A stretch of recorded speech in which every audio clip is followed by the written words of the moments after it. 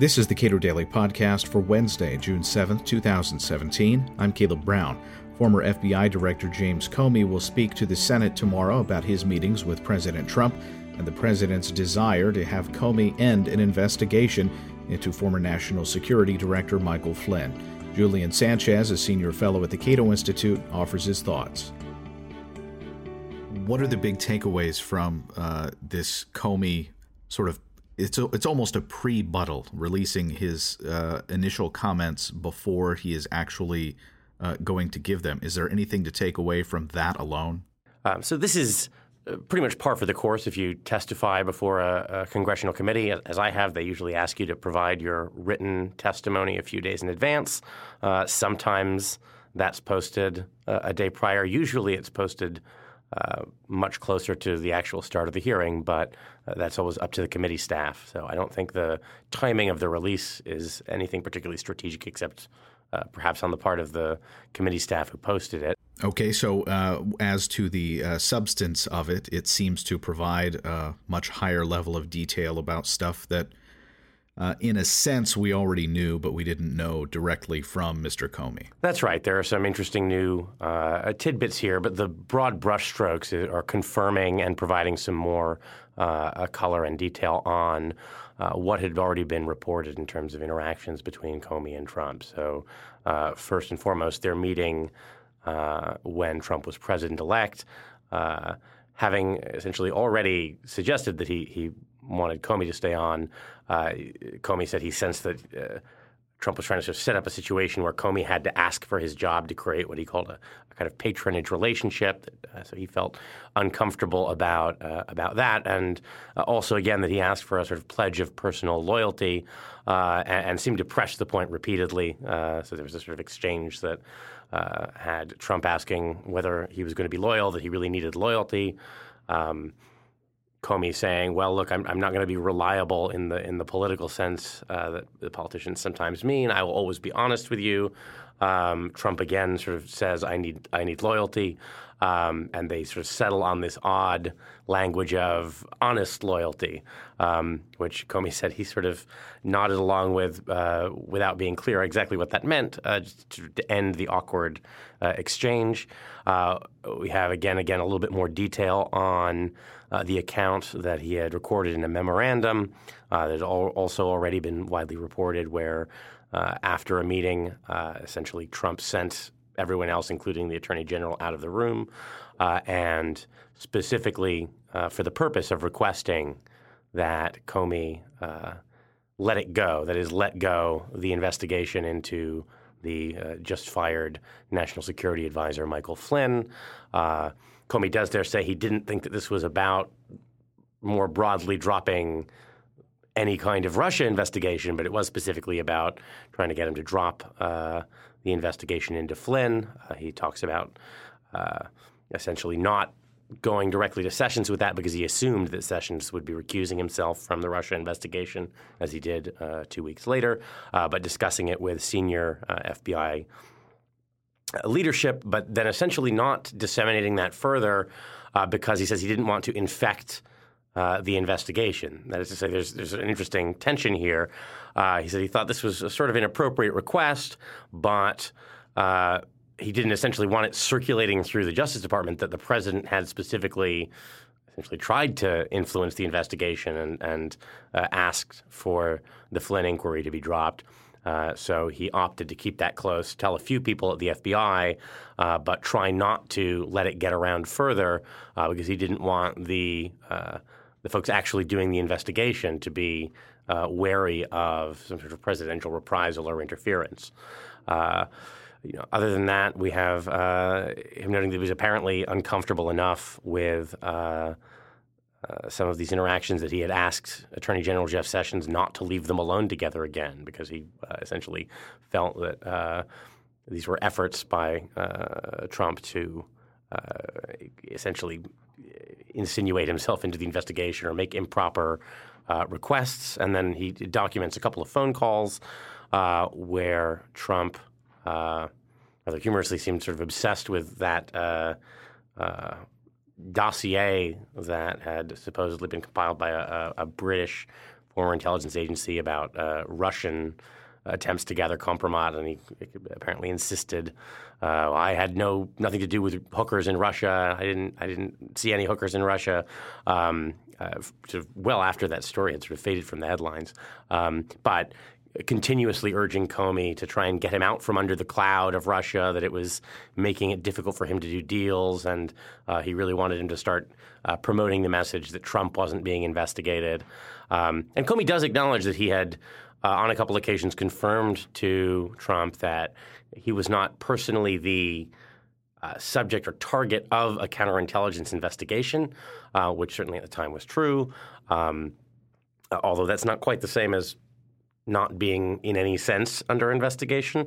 It's a sort of a kind of technical difference there.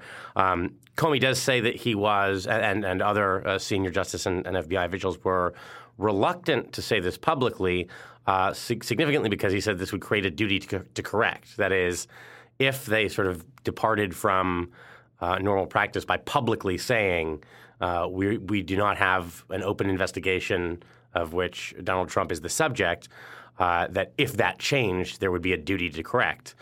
This is ironically what created a lot of fuss prior to the election, because, of course, having told Congress that the investigation into Hillary Clinton's email server had been closed, he sort of justified his decision to notify Congress, and of course it immediately became public, that they had reopened that inquiry.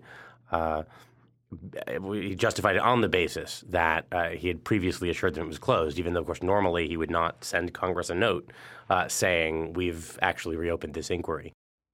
Okay, so with respect to the people who testified today, as of this recording, Dan Coates, Mike Rogers, Andrew McCabe, and Deputy AG Rod Rosenstein, it seems odd. There were a lot of moments there where it seemed like there were at least two officials there who didn't feel comfortable saying things they, it seems, should have felt comfortable saying.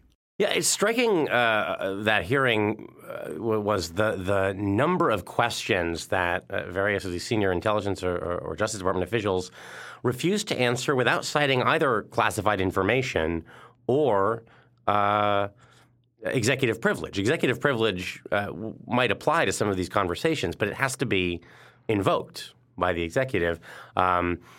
It appears that at least Admiral Rogers had met with the White House counsel, but he hadn't been sort of explicitly told to invoke executive privilege, and so didn't do it there. He sort of said on his own recognizance he didn't think it was appropriate to answer that. And as a legal matter, that's not really a justification not to answer a question from one of your overseers at a hearing.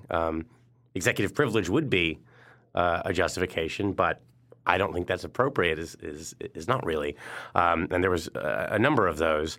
There was one point at which Coates, the director of national intelligence, said that he might be willing to characterize some of these conversations in a closed session, but not an open one. But of course, the topics of these conversations are not classified information.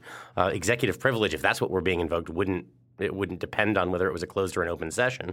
So it was hard to see the justification for refusing to answer a question that had been posed in open session. The acting, or rather, one of the deputy attorney general even. At one point refused to characterize his conversations with Jim Comey, which, of course, are neither covered by executive privilege nor, of course, classified. So you saw near the end of that, several of the senators getting a little bit testy about people refusing to answer their questions without having necessarily a very clear legal basis for it.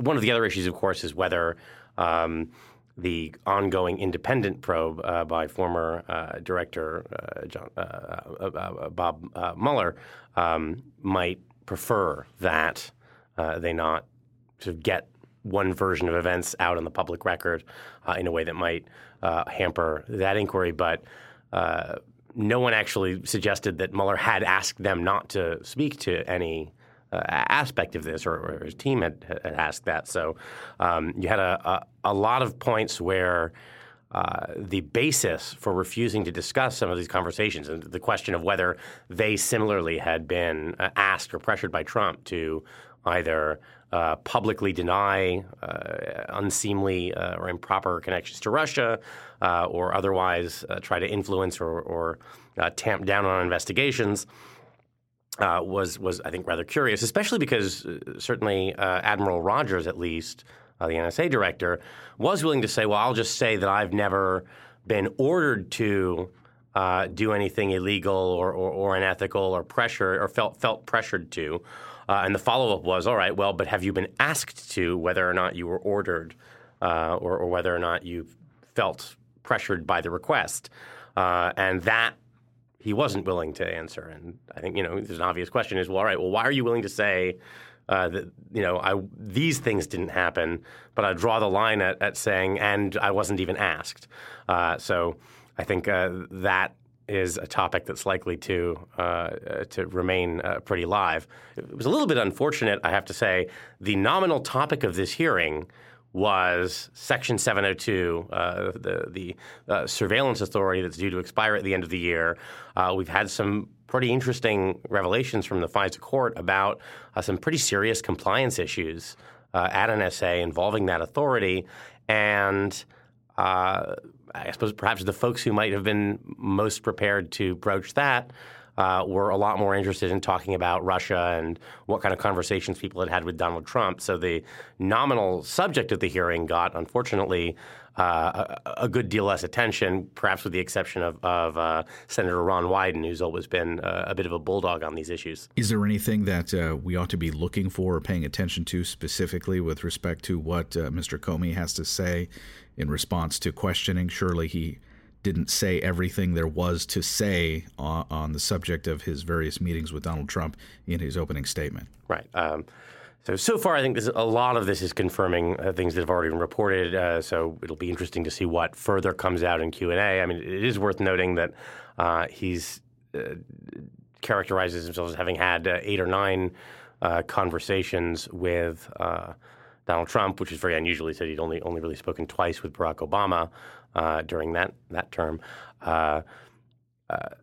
So there's fewer than that conversations memorialized in the testimony he talks about here. So we might hear something about other conversations.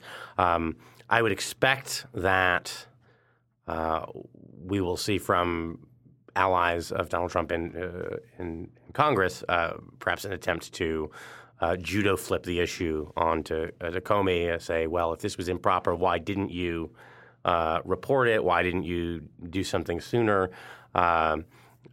Or perhaps, as we've seen at some of the other hearings, to shift the investigation to leaks. Why was your bureau so leaky? Why weren't you able to catch the people who were sharing this information with the press? Whereas I think the Democratic side will be expecting him to be asked to elaborate a little bit further on some of these conversations and why he felt so uncomfortable. Because it is clear that, kind of aside from the specific content, that that he very quickly felt uncomfortable about the tenor of his interactions with Trump, and that's often comes down to stuff that is maybe difficult to capture in a kind of dry, factual narrative, and so we may see that teased out a little more. And also, I think it may just involve efforts to, because this is being unusually widely publicized. I think the major networks are all planning to carry this hearing live. One of the things that a viewer who's not sort of steeped in national security, law enforcement, intelligence, Justice Department sort of culture may just need to have emphasized to them how strange and improper a lot of this conduct is.